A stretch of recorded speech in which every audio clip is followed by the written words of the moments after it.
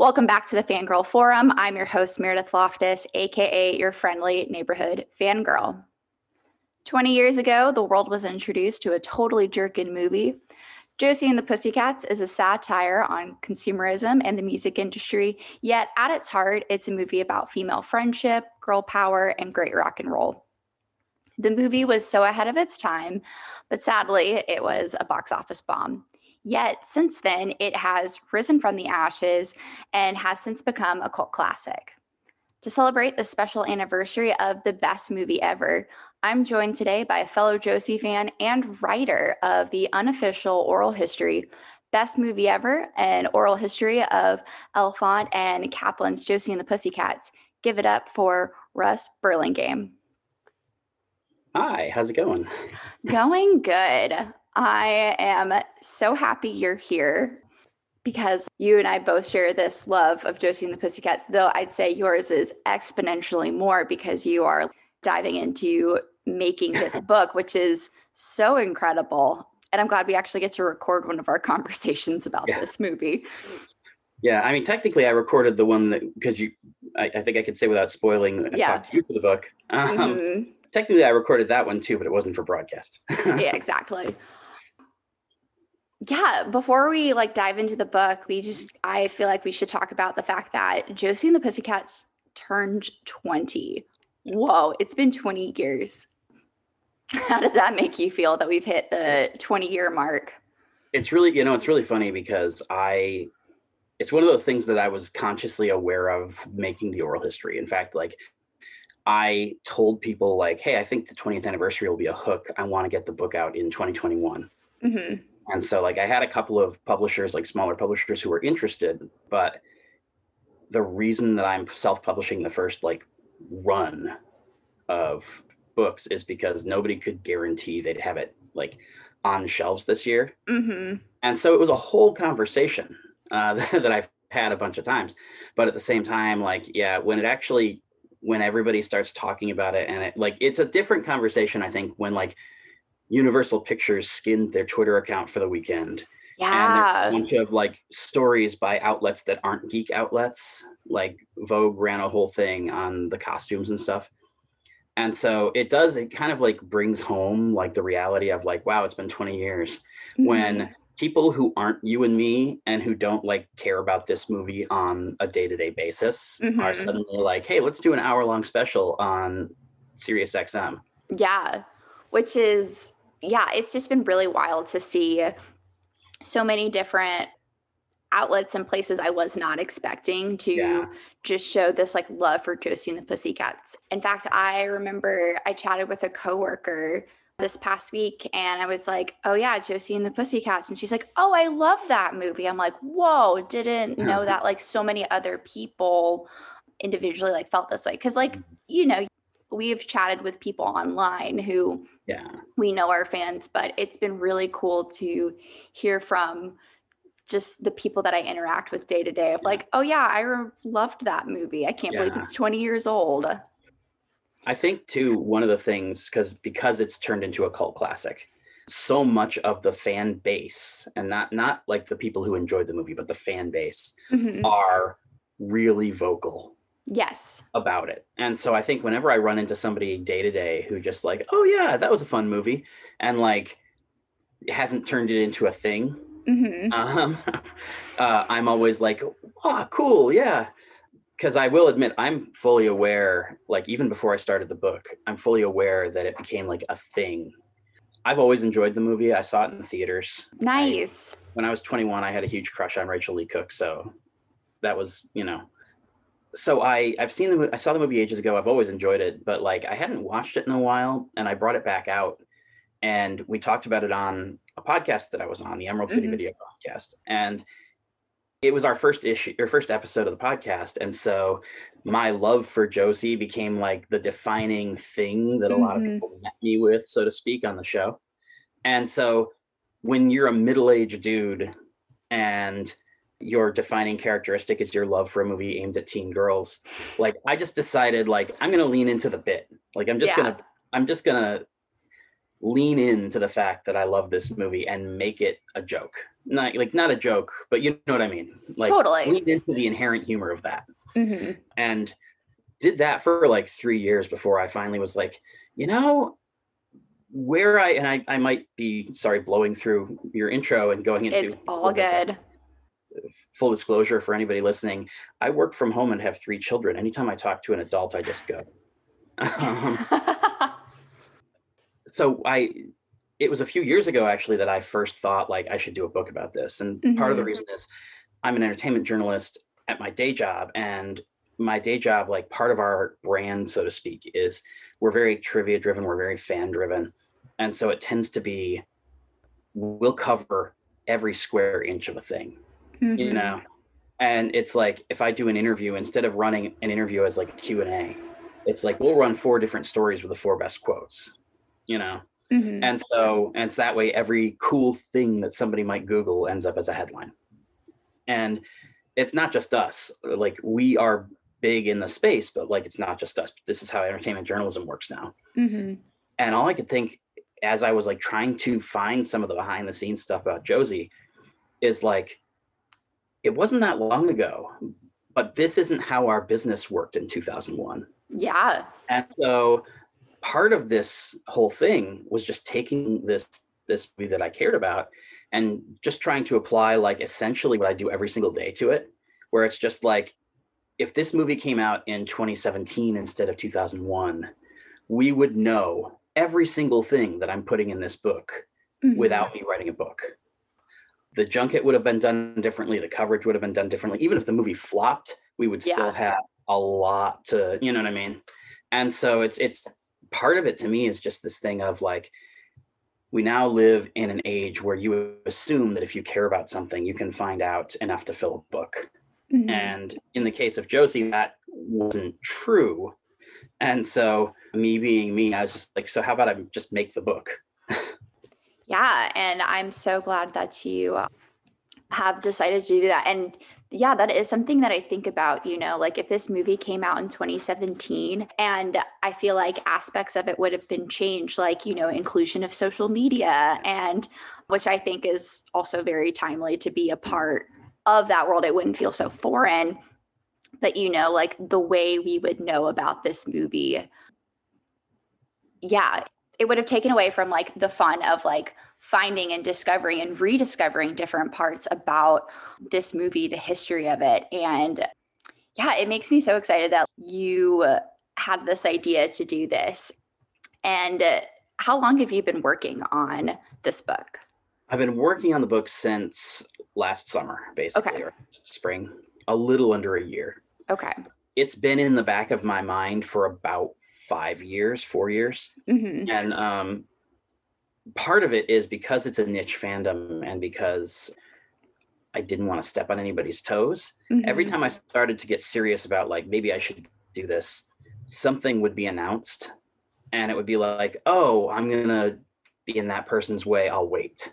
You know, so when I first thought about it and started like putting together a proposal, Mondo released the vinyl record soundtrack, and it came with an oral history in it. When I saw oral history, I thought, oh, wow, that's really cool. And it is really cool, don't get me wrong, but it's also like 8 pages long. And basically like, it's basically 2 or 3 really long form interviews that they did with, I think it was like Harry, Deb, Rachel Rosario, and then a couple of quotes from the costume designer. And so, and that's not at all to demean the person who wrote that. It came from a writer at Refinery 29 who's terrific, whose name, of course, escapes me at the moment, because when you say somebody's terrific, that's what happens. But so the oral history that was included with the record is exactly what you probably should write to be included with a record. But in my head, I was just like, oh, there's way more than that. And so like at first I held off because I heard there was going to be something in the record and I didn't want to step on toes. And then like I got busy with other stuff. And then a couple of years later, I was like, okay, now I'm going to do the Josie thing. And they announced that there was this podcast called Josie and the Podcats by Maria Lewis. And it's a terrific show. And in fact, one of the struggles that I have had writing the book is trying not to too closely emulate their structure. because in terms of telling the history of the movie and in terms of having a traditional structure, like they basically got it perfect. It's like they had 6 episodes and it was like, here's one about the comics and the history of the property. Here's one about development. Here's one about production, the soundtrack, the blah, blah, blah, and then the reunion you know what I mean? And so I've had to make a conscious effort while putting the book together to not like ask all of the exact same questions that Maria asked and structure the book in the exact same way Maria structured her podcast, because it's really good. And it's kind of exactly what you would want. And I think for a lot of people, you wouldn't necessarily need my book if you had Maria's podcast. I think for me, part of it became the people who Maria talked to are largely the exact same people who everybody talks to when the movie comes up. It's like she talked to Harry and Deb, she talked to Rachel, and then a lot of it was just journalism. It was like research. And so to me, part of the idea behind the oral history was to talk to people who've never talked about this movie before, really, because it didn't have the kind of press junket that we have today. And to be able to kind of tell the story of the movie in their words. Like my writing is very sparse in the book, what I am doing. And there are different kinds of oral histories. And I've actually read nothing but entertainment nonfiction for the last 8 months while I've been working on this.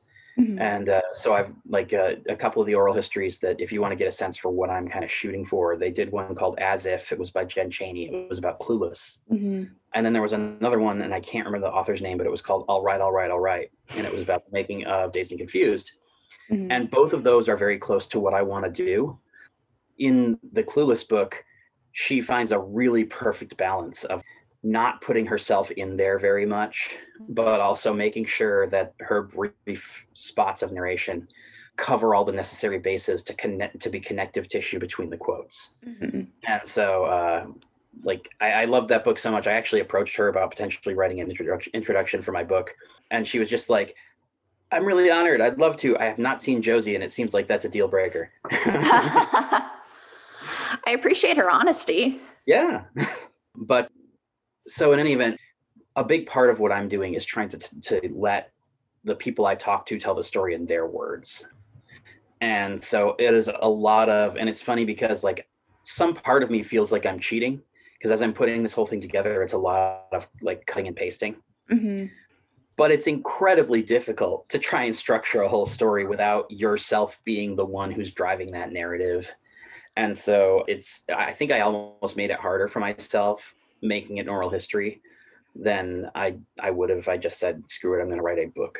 No, but I think like that gives it such a unique voice that, yes, what you're doing is incredibly difficult. And I'm sure it's taken so much time to like find organic ways to like weave together quotes so it like makes sense. And yes, you are taking the harder route, but I think the overall product, not to be biased because I'm a part of it, but I think it's going to come out really special and unique. And which is like, I think what fans of Josie and the Pussycats are looking for, you know? I hope so. One thing I will say too, in terms of like, I say like I made this harder for myself. That's true to an extent. But one thing that has been a lot easier is that because so many of the people who were involved with this movie have gone on to become really famous, some of the I'm still doing interviews. Like I told my editor that she would have a first draft in mid-May. And I'm going to be doing interviews probably until May 5th. Wow. Because the nice thing about the structure of the oral history is that you can basically just drop those quotes in anytime. If I was writing a more traditional book, and when I talk to somebody late and have to put their quote in, I would also have to go in and rework a bunch of stuff in order to be like, okay, well, it fits here in the timeline, but it doesn't fit here in the narrative of what I've constructed around the timeline. With the oral history, it's basically just the timeline.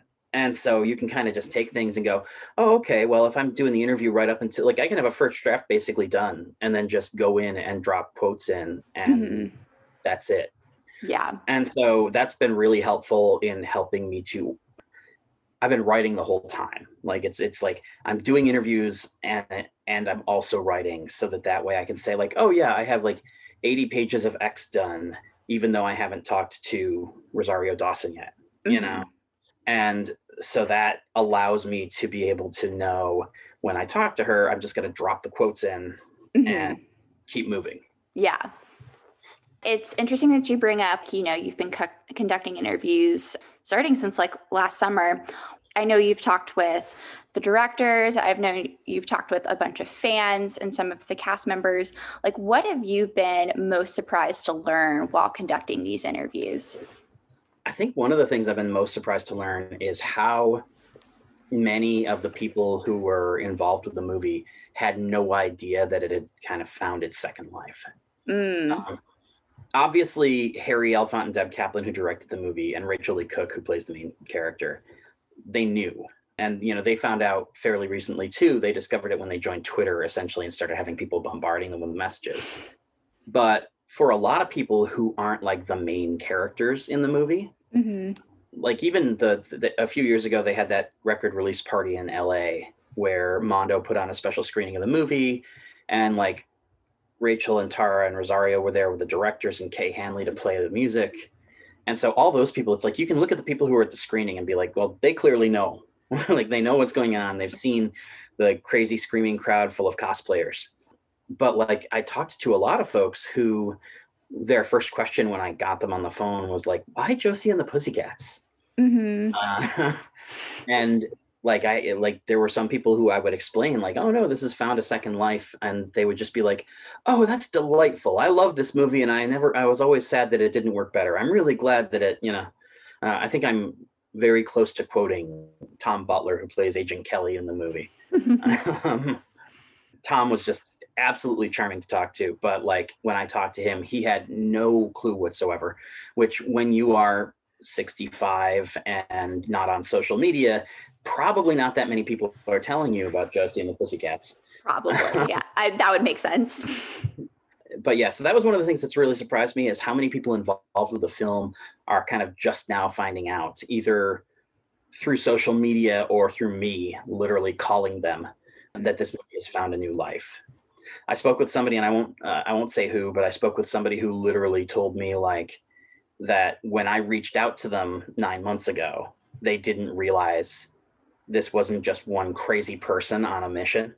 And so like it wasn't until they saw a bunch of stories happen, because over the weekend, over the weekend it was the 20th anniversary, and Universal changed their Twitter to be Josie, and like Vogue did a story and all this kind of stuff. And so it was like once that started unfolding, I heard back from this person's agents, and it was just like, oh, I guess we should do something. People actually want to know this.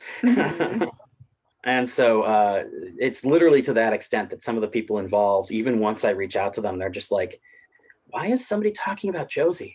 And with the fans, I think one of the most interesting things is how many of the fans have really dove into like the movie and the subtext and the messaging and things that like, I think that with a lot of, I guess the fandom, I would kind of liken it to the most almost as Star Trek. Okay. Because it enjoy the entertainment value of the product, but so much of what appeals to them is like the ethical code of the show, of the brand.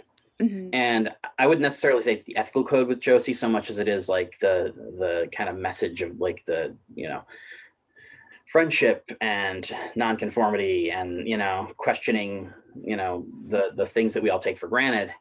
But I do think it was a little bit surprising to me how many of the people who are like hardcore fans, that was really at the root of their fandom, as opposed to just like the music's really cool, all those girls, it's a fun movie, I think that, and again, like as somebody who enjoys this movie and who does overthink all of that stuff, like I won't say that I was shocked by it, but just as somebody who covers pop culture for a living, I do feel like most fandoms, on the whole, you get about 15% of people who are super thoughtful and 85% of people who are just like, oh, that movie was fun.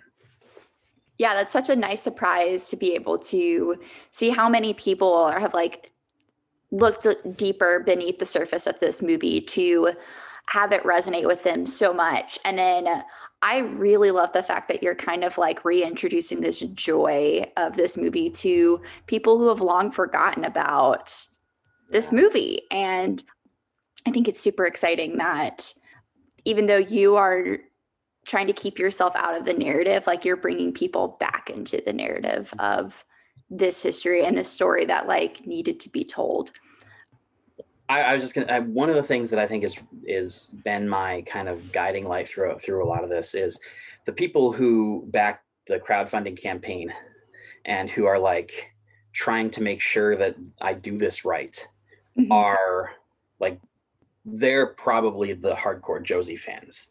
And then the people who find this book once it's a book, I think a lot of those people aren't necessarily going to have been big fans of the movie. They're going to be people who found it because like it was mentioned on an entertainment website, or like, oh, Alan Cummings in here, or whatever. And so I think there's that element of like, I think most of the people who read this after the first 3 months are going to be people for whom they go back and go like, should I watch this movie? Actually, I will say I have at least one person who backed the book, and I can't say his name right this minute because we're going to make an announcement soon that he's designing the book for me. Oh, cool. He's in the comics industry, and like he reached out to me and was like, hey, I would love to design this book. And once we got chatting, he revealed like, I had never seen this movie, but he likes me personally. Like I bought some art from him at some point. I've covered his that's stuff. so cool. And so he pre-ordered a book and then went and bought the DVD on the strength of like, this is a book that's going to exist from a person I know. And then fell in love with the movie and was like, hey, and like the first 2 things he said to me about designing the book, I'm like, oh man, you get exactly what this should be.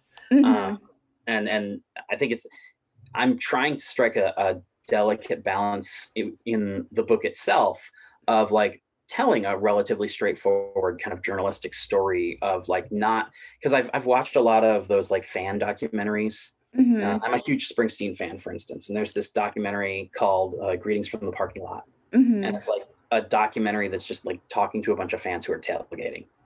And some of it is really earnest and heartfelt and fun. And then some of it is like, okay, this is 30% too long. And also, I think if you're not a super fan, those things aren't super appealing because there's no moment where it's like, holy cow, Rosario Dawson talked to him. Holy cow. You know what I mean? Yeah. And so like, I'm trying to strike the balance of making it a relatively straightforward, like journalistic endeavor where we tell this story in a meaningful way, but also having it be appealing to fans and earnest and heartfelt. And the suggestions that this guy came up with for the design of the book very much embrace that, where it's like this is really fun, but it's not going to do anything to interfere with how serious the book kind of looks as a book. Like one of the things I didn't want to do was to have every page have like leopard print where the page number is or something, because it would have felt like an early 90s, like actually literally would have felt like the mass market paperback adaptation of the movie script that I have over here, you know? Yeah. And I didn't want, like, I want to acknowledge the fun and the aesthetic and all that of the movie, but I don't want to do it in such a way that the whole book feels like it's designed for an audience that doesn't exist anymore, for like 13-year-olds in the 90s. No, and I think that's so cool that A, that he reached out to you, and B, that he gets the tone that you're trying to strike with this book. And that, yes, you want to honor the history and like when this came out, but also like bring it, not make it so like kitschy, I guess, you know? It's like you want to embrace the way that nostalgia makes you feel and not the way that nostalgia kind of looks. Like I don't want to have, you know, I've got a Blu-ray over there of Stranger Things, which is meant to look like an old rental cassette. And that's a lot of fun, but it's not quite what I was going for tonally. Yeah. I will say one of the things that I really made sure to do early on in the process, because I am aware that I'm a middle-aged guy who's writing about a movie that's very heavily female-driven, and that is, I wanted to make sure the last hands that touch the book as it goes out the door weren't mine. And so my editor, who is going to be doing this, is a woman who's been working with Bob Woodward for the last 10 years or so. Oh, wow. And so Evelyn, and of course I've somehow blanked on Evelyn's last name, she runs Open Boat Editing. and she's an old friend of my wife's from college, actually. And Oh, when she was open cool. her editing, like she basically started her own company, broke off from Woodward and started her own company. And it was like immediately we were like, we should ask Evelyn about coming on board and doing this thing. Evelyn Duffy is her name. I had to bring up my email because I am so bad at names.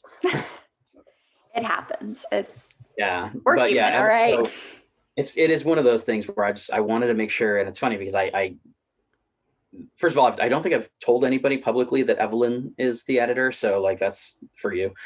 But thank you to my audience. You heard it here first. But yeah, because I was like talking about me and talking about like the other guy who's like helping me with the design work. I'm like, there are women who are going to see this book at some point, I promise.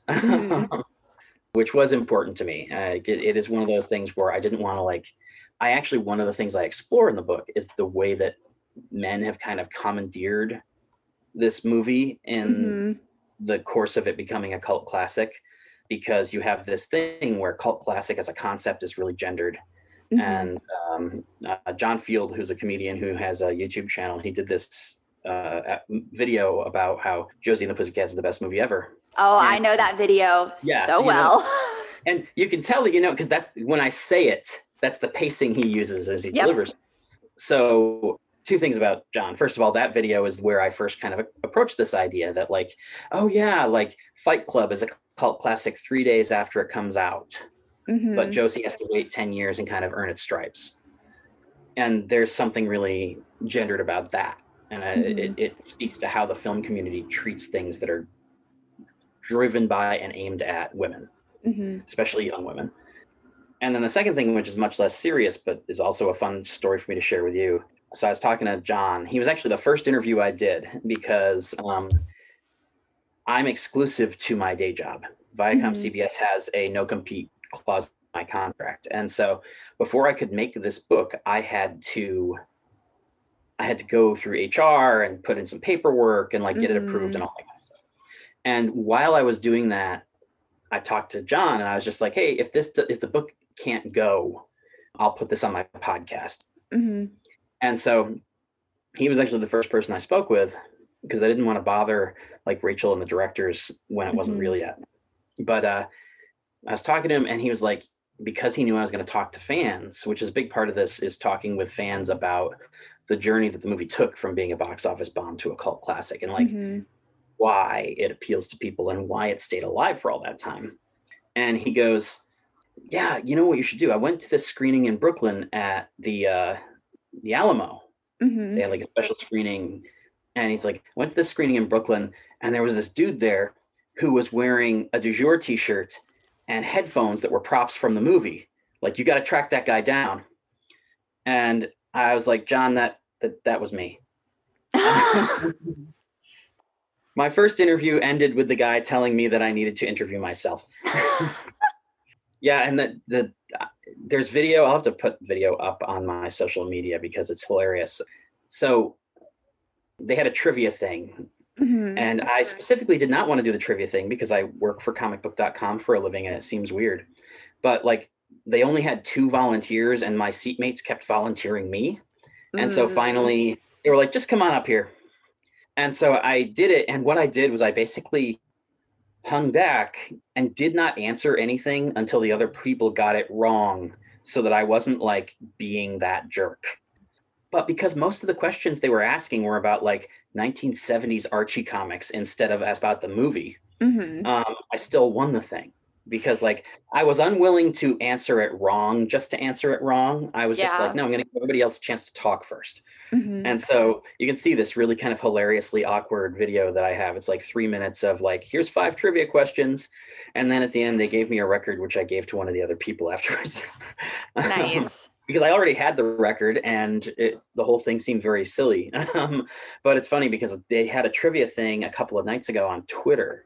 And I was like, oh man, I should be part of this. And somebody was like, no, that's cheating. And no, I don't mean like be part of it. I mean, I want to watch the stupid thing. Yeah. That's so fun. Yeah, and that anecdote, the thing with John has been one of the great little anecdotes of the whole bit is like, oh yeah, like literally just somebody who does not know that I'm that crazy guy He's like, you should find this crazy guy. And I was like, yeah, don't worry about it. I got it. Already have tracked him down. Yeah. That's so fun though. And I mean, I respect the fact that you waited for everybody to like answer before you jumped in of like, okay, but this is it. Yeah, it seemed like the really like, if you're going to be, I didn't want to make it like a production of like, no, I'm not going to. So like when the guy started asking me instead of just my seatmates, I was like, sure, whatever. Yeah. But I specifically, I'm like, I want to do this in the nicest way possible. That's not like crappy. Mm-hmm. But somebody shot the video. One of my seatmates shot the video, and I do have a file somewhere that I should share. Of you like, should. Look, winning Josie trivia 5 years ago in Brooklyn. I mean, not to be your publicist, but I feel like you should do that like right before it's released, like leading up. I feel like that would be like a good time to drop that nugget. I should give it to somebody who's not. So one thing I can't write about my book, and nobody at my site can write about my book for conflict of interest reasons. So like, even though I work at a site where we cover comic book movies relentlessly, this book is never going to be mentioned there. Mm-hmm. And that's fine. I'm not complaining. But what I'm saying is, as a result, I have this weird thing where I'm offering our competitors exclusives because I can't go through us. Yeah. And so like, that'll be a thing that like, the week before the book comes out, I'll ask Den of Geek if they want this goofy video. It's like, here, drop this exclusive. Yeah. The author of the Josie book, just schooling everybody in Josie trivia. Yeah. And it's funny because so much of that stuff, I think I just read Sean Howe's, he had a history of Marvel Comics, The Secret History of Marvel or something. Mm-hmm. And like, a lot of the stuff they asked was so weird and obscure. It was like 70s comic stuff. Mm-hmm. I was like, oh, the reason that I remember this is because there was a chapter on MLJ in this Marvel Comics history that I just read. It's not even because I necessarily knew everything up until 3 weeks before. Which, now that I think of it, is probably where the questions came from, because Sean Howe's book was a bestseller at the time. Nice. All of these months of these interviews, piecing this story together, what do you want the hardcore fans and just even regular fans to just walk away from reading this? I mean, honestly, the biggest thing I think that the hardcore fans already know, which is that this is a movie that was put together with great consideration and a lot of love by a lot of talented people. And like, I think that because it was a box office failure, and also because it was a movie that was like pop driven and directed at teen girls, it's really easy to look at it and for the initial impression to be like, this was a lazy cash grab, that this was an IP that somebody had sitting around. Mm-hmm. And so part of the idea of the oral history is just to be like, there was no part of this that was like a lazy cash grab. Like the directors didn't have any interest in doing a Josie and the Pussycats movie really until they sat down and thought about like what they could do with it. Mm-hmm. The studio had to pitch them twice before they said yes.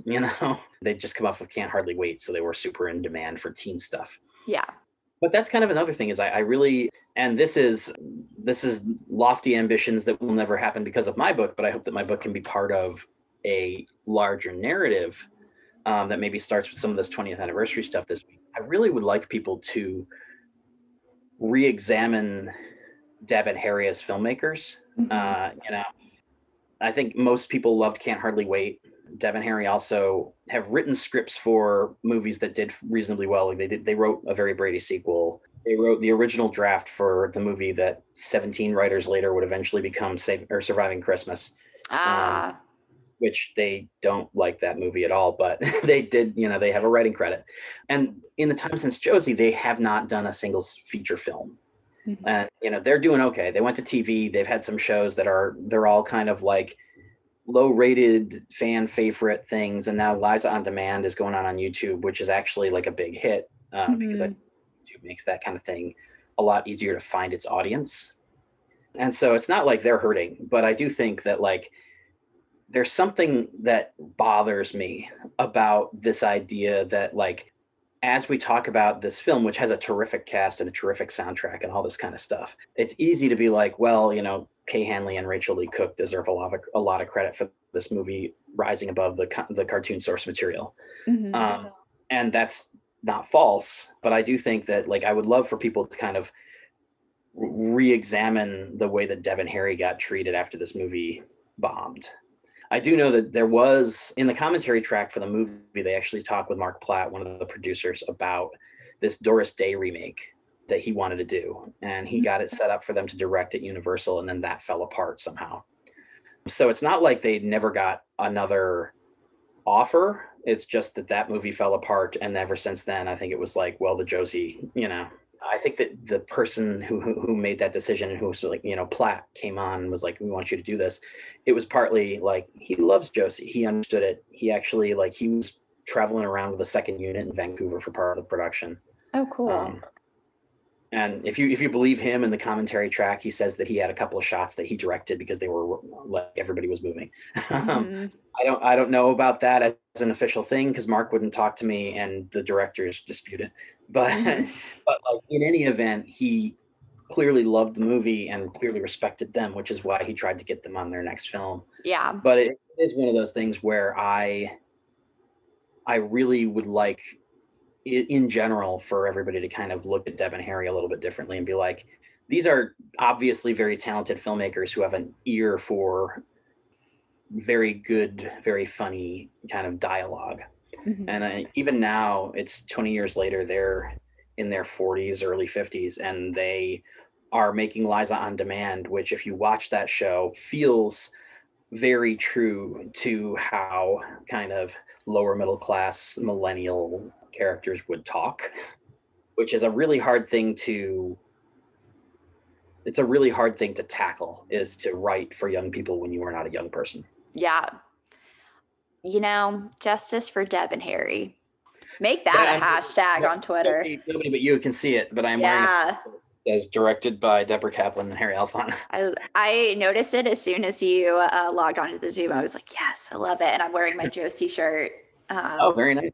I'm slowly acquiring a wardrobe of Josie shirts so that when I end up doing like some YouTube promo and stuff like that the week before the movie comes out, I can have a different Josie shirt on every time I'm like on camera. Yeah. Oh, also Super Yaki, the film store, which is where I got this shirt from, they just announced that they are dropping a new collection coming up soon. Oh. So, which is exciting because yeah, so you can add that to your collection, which I'm like, I just got this shirt. I don't know if I can afford more, but of course I'm going to look at it and be like, dang it, I'm going to have to get something. I think the other fun thing too is I have, and this is not to plug me because I have never actually seen any money for any of these things, but on my Redbubble store, I have a bunch of t-shirts that are just, when I bought prop t-shirts, the ones that were worn by the fans in the crowd scenes, before I put them up as perks on the Indiegogo campaign, I put them all on my flatbed scanner. And so I've been slowly working my way through like the Photoshop magic required to make those things look like a t-shirt that you can actually print and own on Redbubble. But like that's how I had the Du Jour t-shirt when John saw me at that screening. Was I had like, they were all, because they're all made for teenagers, so they were much smaller than me. I'm not a small dude. And so I basically was like, if I scan this and then clean up all the noise, then I can make myself a Du Jour t-shirt. Yeah.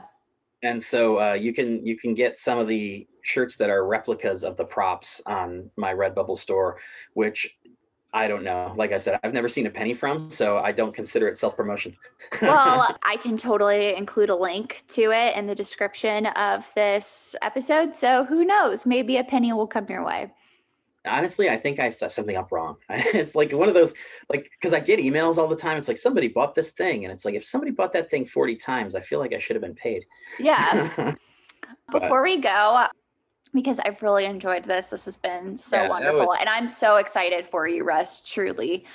And you said earlier that you kind of have taken yourself out of the narrative for this. And so I thought it'd be really fun to put you in the narrative now and ask you some Josie questions.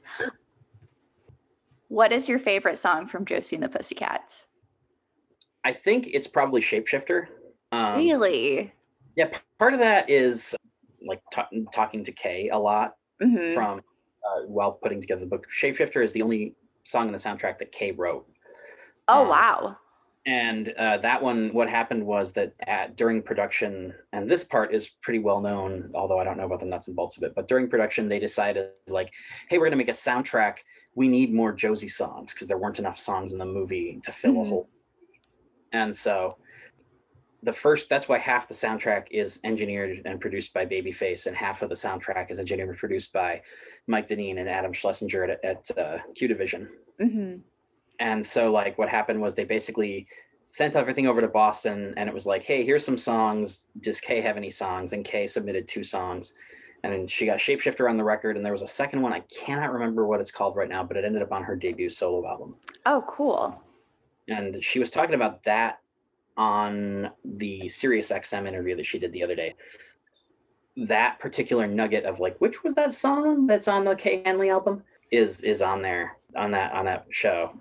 But yeah, Shapeshifter tends to be the one that I gravitate towards, partly because there's a bunch that I like. Shapeshifter has an energy that I really like, which makes sense because I like Letters to Cleo, independent of Joe. But also just the kind of the warm feelings I have towards Kay, because Kay has been, like, of all the people involved in making the movie, I think the one who's been, like, just the happiest to, like, pick up the phone anytime has been Kay Hanley. If you backed the book on Indiegogo, last week I released this little teaser thing. It looks like an old 17 magazine from 2001. It's like 28 pages long or something, and in it there's a 2-page spread where it's just Kay Hanley breaking down each track on the soundtrack. Oh, cool. Oh yeah, but that was a thing that I pitched Kay at like 10 o'clock at night the night before. I was like, hey, can you jump on the phone tomorrow and do this thing? And she was like, sure, how about this time or this time? Oh, And so, like, wow. Kay's been super helpful and super accommodating, and she, more than, like, she loves this movie as much as anybody else. And it's funny because during the course of the book, I found out that a lot of the early, like, acoustic sessions where they're trying to, like, hone in on what the songs are, Mhm. Breckin Meyer recently found them on a mini cassette while he was cleaning his house, because Breckin used to be married to Deborah Kaplan. And so Breckin found this micro cassette, and he was telling me about it during our interview. And of course, he was in the car when we were talking. He was on his way somewhere. So I couldn't be like, give that to Deb right now so that I can have it. I mentioned to Kay that that's a thing that exists, and she's like, oh my God, I want to hear that. Oh, man. Hopefully it finds its way to you. Yeah, well, I mean, that was the thing that Breckin, when he was talking to me, he was just like, I need to remember to give that to Kay. And or not to Kay, to Deb. Deb. And I assume if Deb gets it, that I'll be able to just convince her, like, I'll, like, pay to get this digitized. Mm-hmm. So another question I had for you, what is your favorite scene from the movie? There's a couple of things that could go for this. Because I have one specific shot from the movie that I like so much that I'll put it on a shirt. And it's the shot of, and this doesn't make as much sense if you aren't in Josie, but, like, there's a shot towards the end of the movie where Josie falls, like, she trips on her heels while she's walking down the street. And this is while she's kind of under the influence of mind control that's embedded in this CD. And so she drops her CD player and suddenly kind of realizes that things aren't right. And they go from a small shot of her kind of looking at the CD to a wide shot of this, like, burned out, closed down theater that she tripped in front of. And it's one of those, it's already a pretty cool shot just in the framing of it, and in, like, she's this very small piece of a very large thing. But also the movie, part of the commentary and part of the everything is that the movie is saturated with branding. And there's logos in nearly every shot. And the shots that don't have them are all saturated with really bright colors, and really, like, it's a movie that feels like a music video or a commercial intentionally. And this one shot towards the end of the movie is really powerful because it looks like something Zack Snyder could have shot. It's this one moment of Josie being completely, essentially taken out of the movie. It's this moment where she's realizing, like, oh, there's something really broken and artificial going on around me. And they use the film language to convey that really well. And so I've always, like, it's not really a scene, but it's one shot that's just so good that I love it. And then probably my favorite scene in terms of like the comedy and everything is the scene on the airplane right after they've gotten signed by Wyatt. And so, because you have the very nice kind of heartfelt bit that is the core of the movie with the "I swear on my bus pass," you know, with the girls asserting their friendship bond for the audience, essentially. And then you cut from that very heartfelt, very like, this is the moment that defines the girls' characters, over to Alexandra and Alex. And you get the great, "What are you even doing here?" "I'm here because I was in the comic book" joke. And so it's like that scene is a perfect little pellet of the movie in a lot of ways, because it's like you get the sweet, earnest, character-driven thing, and then immediately cut away from it for this kind of snarky meta joke. I knew that was going to be one of your answers no matter what, because I've chatted with you before about it. And yes, I think that whole exchange just encapsulates like what this movie is about. It will break the fourth wall with meta jokes, but there is just this heart and love behind it too, that you can't help but just like feel and care for these characters in this way. And it's like, it's a tribute to the writing, because it is hard, and you can see this in a lot of superhero movies too. It is hard to get people to really care on an emotional level about characters who are archetypes. You know, there's a reason that most superhero movies are driven primarily by the plot, because these characters are such archetypes that it's really hard to get into the little funny grooves that make them feel human. And so instead of doing that, you just focus on how their archetype can like advance this plot. And that's not an insult, it's just a certain way of making films. And I do think that the best superhero movies tend to go against that grain, which is why Guardians of the Galaxy and Into the Spider-Verse are some of the best received superhero movies, because they're completely about character. Yeah. But like, that's one of those things that I think is a real testament to the character, to the writing, is that every character in Josie, in a way, you can like pull the camera back slightly and be like, oh, it's that person. You know, here's the dumb blonde. Here's the, you know, but they never feel like that when they're on screen. Yeah. Russ, thank you so much for hopping on and just not only just sharing your love for Josie, but this passion project that you're doing. And I truly do believe like your enthusiasm for this is what's going to make this book connect with so many different people. And I mean, I can't speak for anybody you've interviewed with as far as like cast and crew, but I could imagine that they're feeling like the love that you are, you know, resurrecting for them, you know, that this movie has a second life, and to be able to connect people with these stories and the fans in a way too is just so awesome. And I could sit and just give you glowing words of affirmation for like the end of time, but we are running out of time. I do hope so. Like at this point now, it's like, I know that I have all of the pieces that I need to make a good book.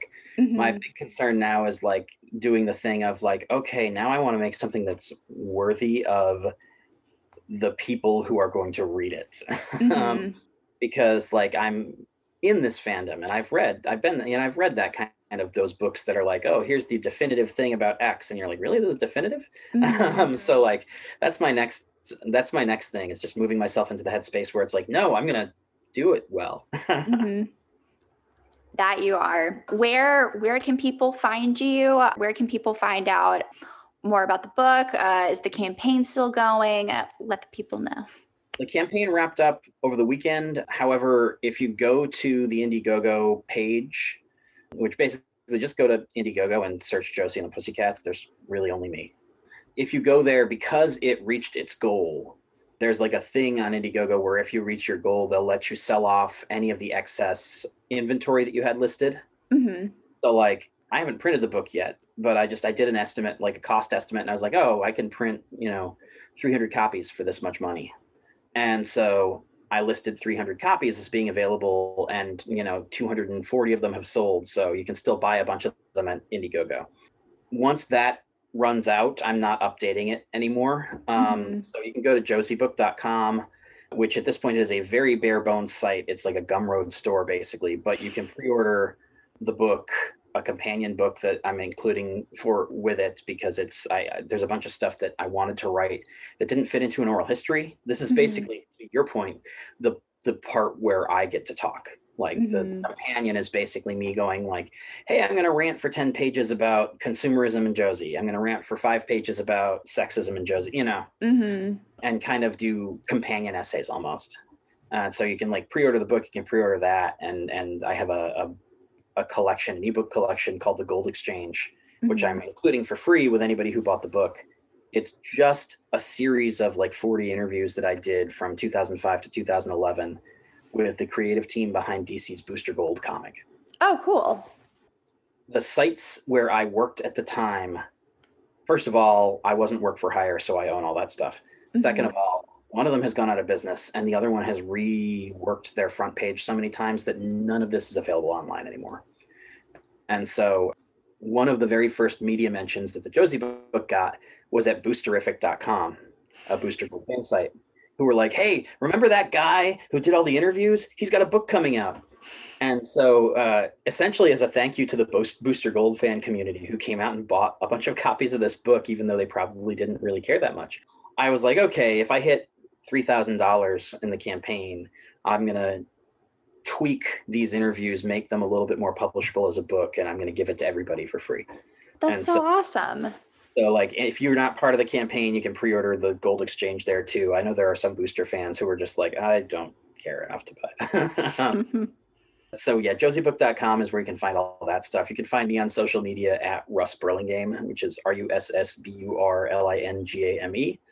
And I always joke that's really long and I'm not going to repeat it. So _podcast is the podcast that I once in a blue moon host. I will include all of that into the description. So if you missed the spelling of his name, don't you fret. It is in the description. And as always, you can follow me at Meredith Loftus on Twitter and Instagram. And don't forget to follow the podcast on Twitter at Fangirl Forum Pod. Thank you so much for joining. I hope you have a fantastic day. See you next time.